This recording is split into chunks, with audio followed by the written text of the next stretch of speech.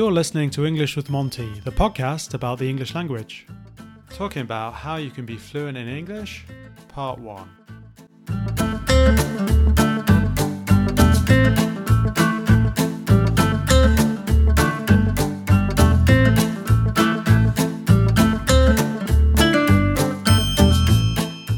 Hello there and welcome to English with Monty. We're on to episode number 38. I have that chap who didn't join me last time. What's his name again? Gideon? Is that right? Yes, it is. And John, listen, before we start, I don't know if your listeners know this expression, but I have a bone to pick with you. Why is that? What did I do? Well, should I explain the expression? Maybe you don't know that expression. I think you should explain the expression. I think that's a good expression. An expression means that you have a complaint about a person, but you usually say it about somebody who you know well, a friend or something, because you wouldn't have a bone to pick with an enemy. Just someone who you like has done something which may have upset you slightly. And it's the case, John. I have a bone to pick with you. Blimey, I can't imagine what it would be about. Because you did a podcast with Ben. That's great. But I listened to the podcast and you said you didn't want to do one with me because I'm, and I quote, all washed up, which is another expression, which perhaps you could explain, which is not a positive one. It means that I'm finished. I'm over the hill. It does, yeah. Well, the truth is hard to accept sometimes. Yeah. I thought you were going to apologize, but you're not. I'll apologize now, maybe, possibly. Okay. I'm sorry if you feel offended. I'll do it like a politician. I'm sorry for the fact that you felt offended by the fact that I told you a truth. Well, I came back. You came back. I'm glad that you came back. And you wouldn't have come back if you were truly offended, right? You still like me, right? Yeah, okay, John. Yeah. Let's get on with it. Let's get on with it. Okay. Right. We're going to do something about fluency today. So the idea is how you can be fluent in English. And I thought this was a rather good topic to do. And I did tell you beforehand, one of the reasons why I've chosen this, or the main reason why I chose this, is because it seemed to get loads of hits on your YouTube channel. Oh, yes. I made a video about that. That's true.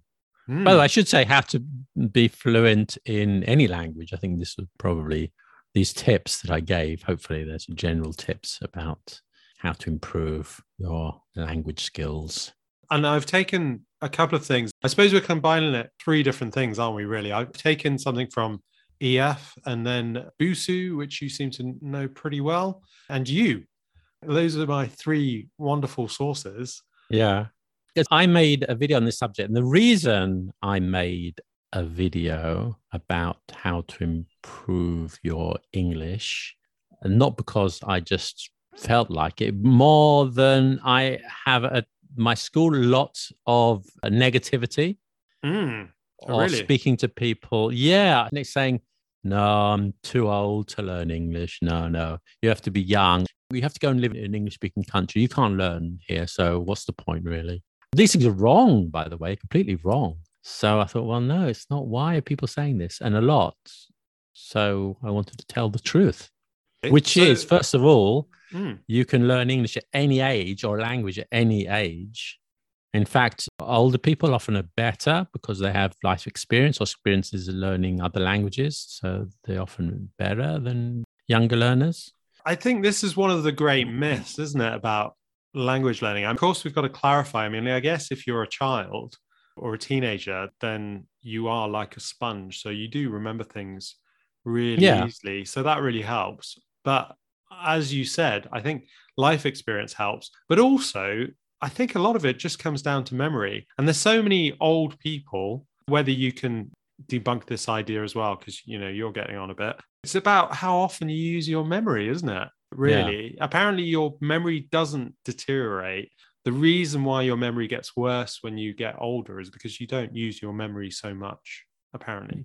I should define my terms here, because when I say old, sometimes it's people who are 35 and they say, I was too old to learn a language now. No, it's something for kids. Yeah, I've had that. Then what are you talking about?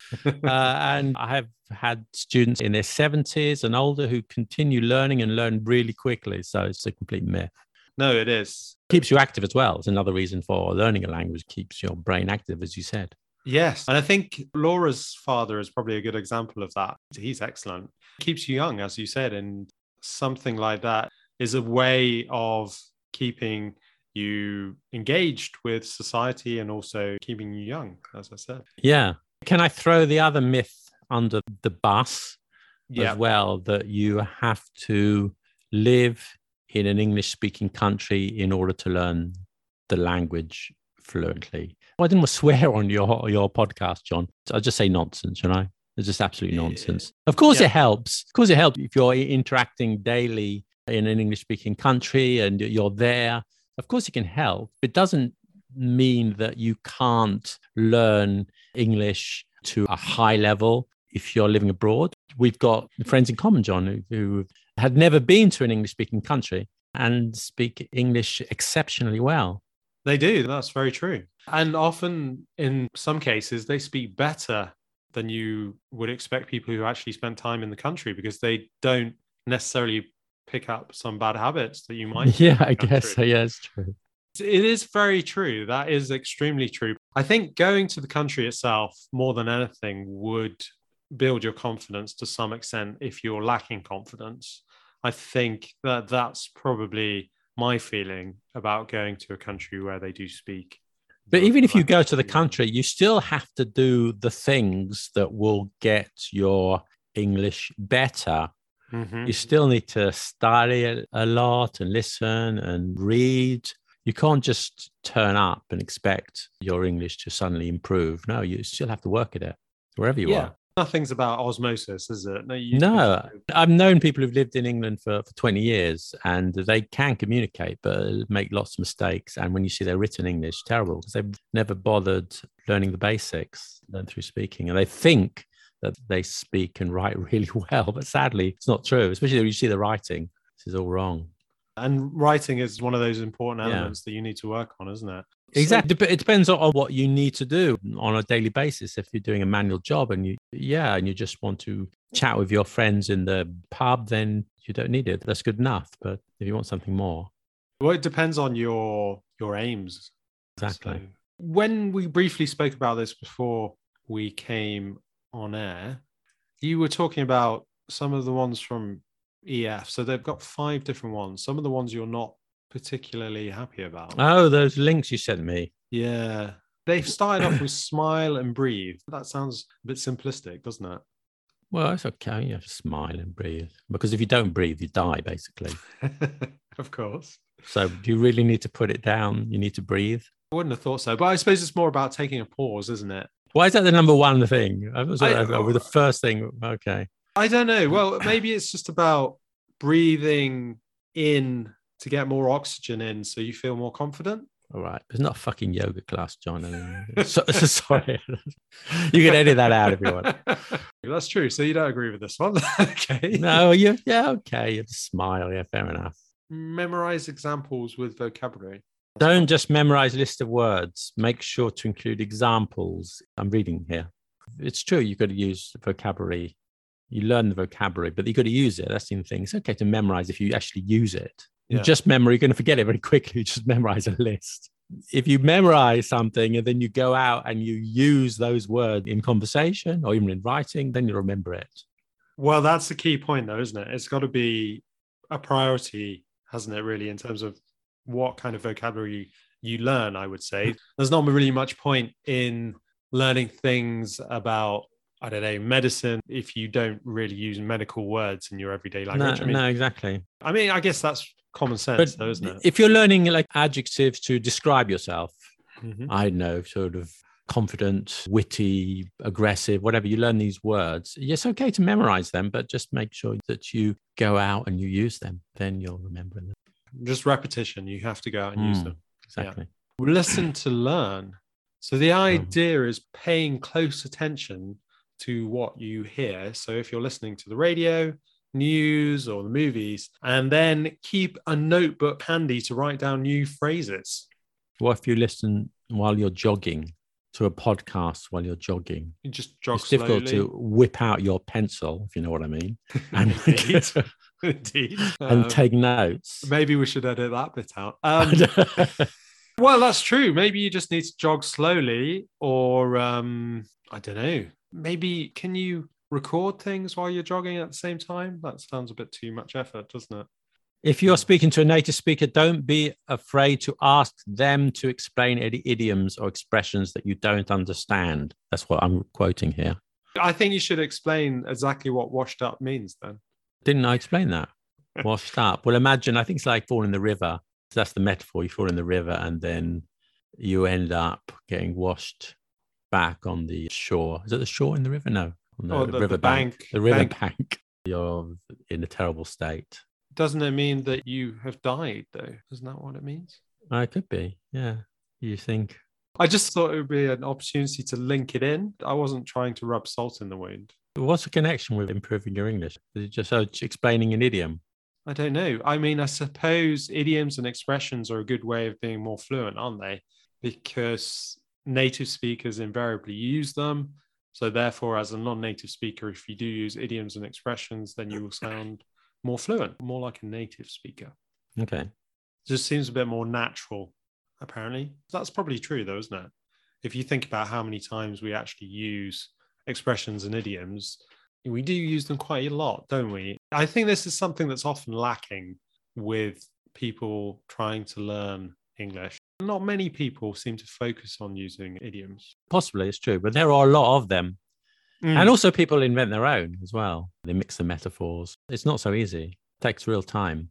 It does, but I would have said with idioms, though, it's not too bad in the sense that there are quite a few idioms that are quite universal, aren't they?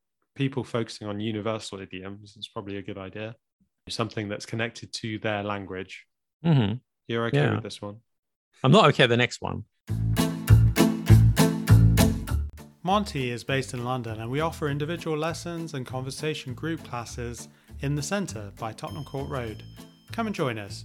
You can access the times and place to meet through Meetup at the following web address. So that's meetup.com/Monty-English-conversation.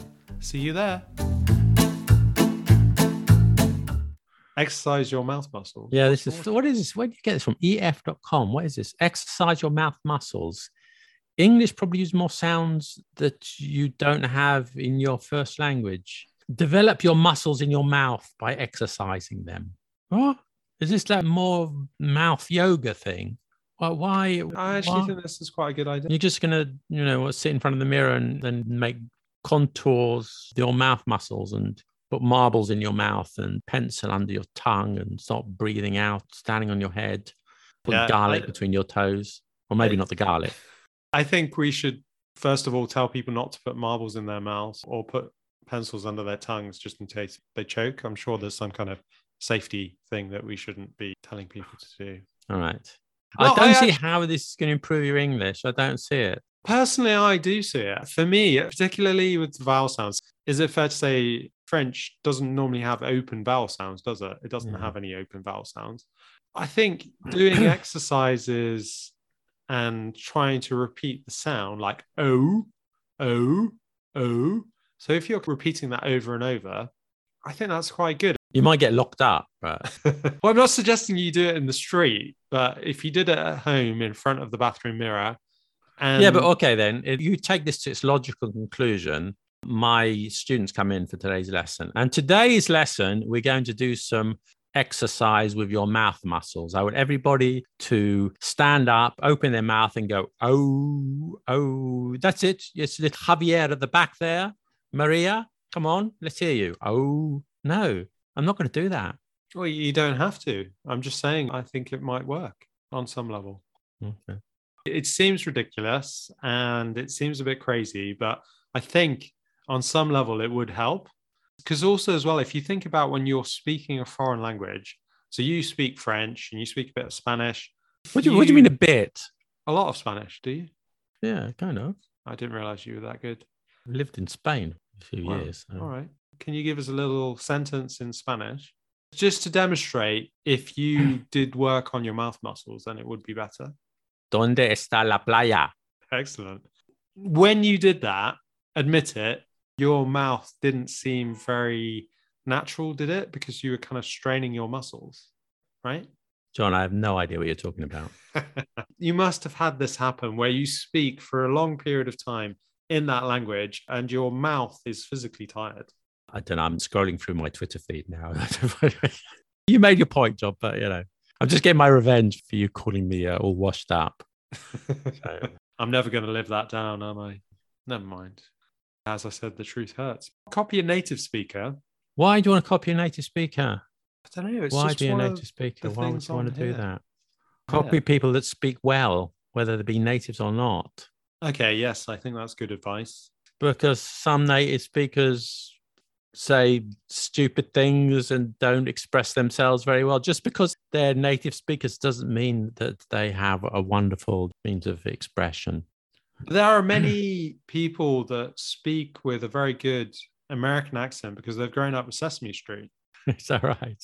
It's true. Is that right? Yeah. Yeah. I've met people, European people, invariably, who have perfect American accents because they've grown up with American TV. Well, I've met someone who spoke like the Swedish chef. Doesn't always work out. Depends on which character in Sesame Street you follow. That's a good point. Or the Cookie Monster. Oh, sorry, that's not a very good impression. Cookies. I can't even remember. Talking about pronunciation, there may be, of course, good to have some guide. I don't know, it's in copy a native speakers like this is just the only way to improve is to be native. I'm not sure. I don't think it's the only way, is it? I mean, it's just one element that could work on some level, I suppose. On some level, yes. Maybe. But you're more enthused by the other tips. I don't know. On Busuu, don't be afraid to make mistakes. Oh, Busuu. So this is the other website you sent me, Mm. John, for prepared. We think we don't do any preparation for this podcast. You think we just turn up and chat. But no, John does hours of preparation the day before, don't you, John? At least 5 minutes. I mean, 5 hours. This link you sent me, I find this one better, actually, more interesting. First one, I totally agree with. Don't be afraid to make mistakes. Yeah, absolutely. Just not just learning English. That's true. I think that's You won't the first improve one. if you don't make mistakes. That's definitely the first one you've wholeheartedly approved of. Okay, yes. So it's about you don't need to speak perfect English and your goal is to deliver a message. I always tell this to my students, and I always think, hopefully you agree with this idea, but fluency is not about being perfect, is it? Fluency is about good communication and speaking at the right kind of speed, right? Absolutely. And I'm guilty of making this mistake myself because, all the time I'm teaching grammar. And then when I'm learning a language, learning French, I hope I speak French now, but not perfect. Even now, I don't like to make grammar mistakes. And it's stupid. Get the words out. I know I don't follow my own advice. Do as I say, not as I do. What's the right conjugation here? Oh, forget it. I'm not going to say anything. Well, that's completely wrong. Sometimes I forget if a word is masculine or feminine. I just order 2 of something, so you don't need to have that problem. So you end up having 2 cups of coffee instead of 1. Je voudrais une bière. Un bière? I know. What is it? I don't know. So, je voudrais 2 bières. You know that's always going to be right. Especially when I first arrived, just ordered 2 of everything. Coffees, 2 beers, 2 croissants. That's why I'm putting on weight. I ordered 2 croissants, 2 omelettes, 2 pommes de terre, whatever. That strange English bloke's back again who just sits at the table with 2 of everything. With 2 beers. I think you're waiting for a waiting date for my invisible friend. Yeah, we stood up. We stood orders up 2 beers. every single time. His friend doesn't turn up. Yes, no, because I didn't want to make a mistake with the masculine or feminine. Don't follow that idea. No. You see how Don't stupid you give look if you do that? Yeah. Make the mistake and be proud of it. Anywhere in the native speaking world, people are happy for you to make a mistake. They're not going to look at you like you're a weirdo, right? Most of the time, people understand. No, you're right. They don't even notice. I notice mistakes. I'm a grammar teacher. I'm always listening to an English teacher. But the vast majority of English speakers, they're listening for your message. They're not listening to the actual conjugations and things. They're just listening to your message. And that's way more important. So. Again, just communication. And practice.